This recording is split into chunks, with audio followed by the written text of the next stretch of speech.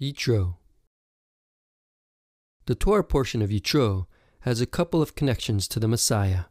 One significant connection is the entire story of God speaking to the nation of Israel at the base of Mount Sinai, and how Israel was too scared to continue listening to God, so they appointed Moshe as a mediator.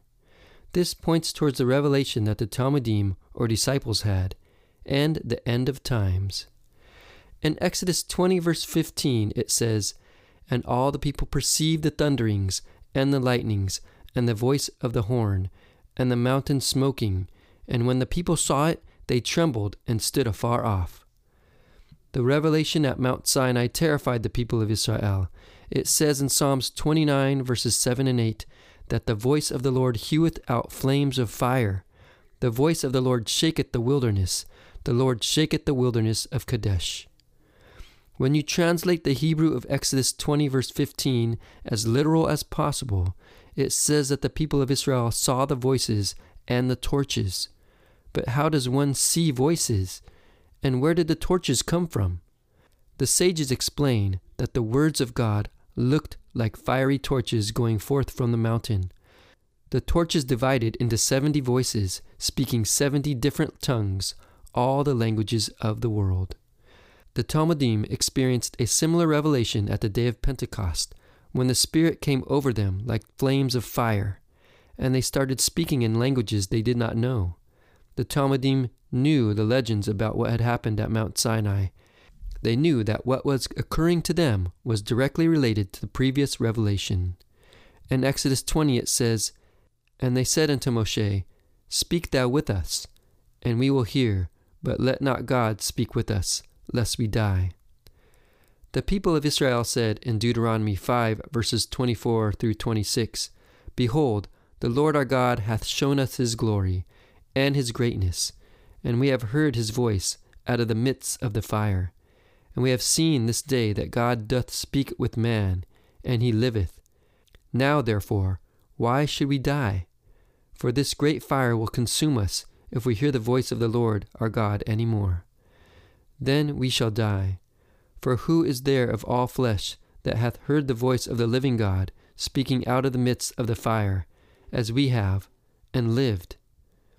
After this, Moshe agreed to play the role of mediator for the people of Israel and God. Moshe says in Galatians 3 verse 19 that the Torah was ordained by angels in the hand of a mediator.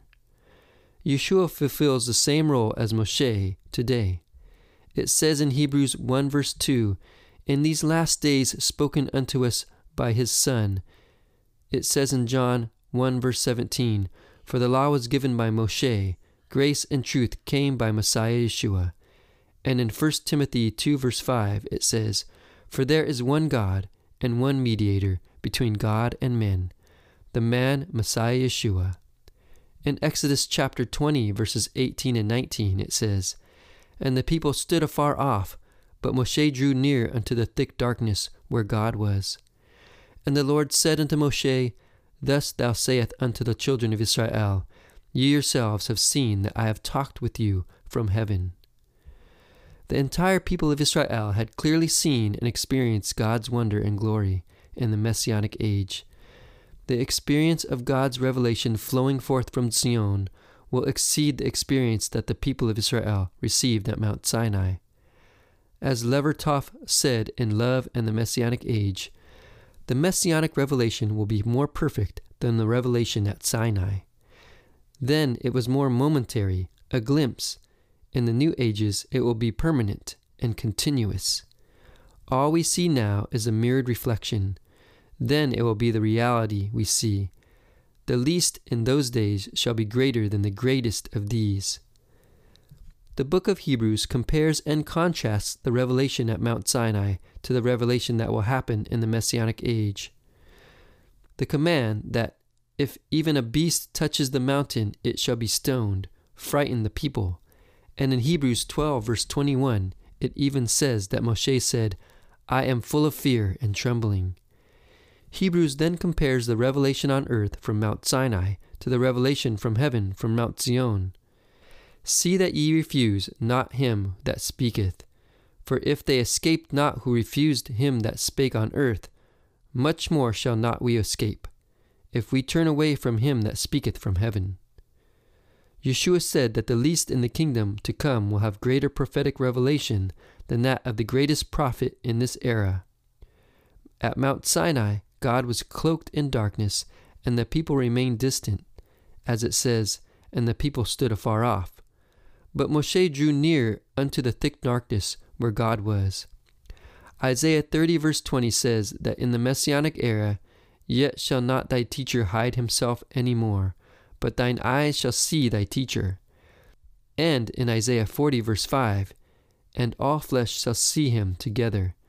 The revelation will never end in the Messianic era, as it says in Revelations 21 verse 24. And the nations of them which were saved shall walk in the light of it, and the kings of the earth do bring their glory and honor unto it.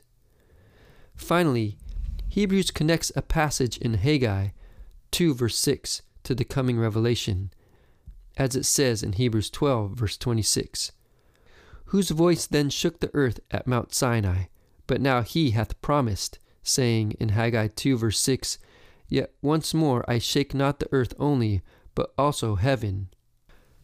The revelation at Mount Sinai points to the revelation that the disciples had, and the end of times.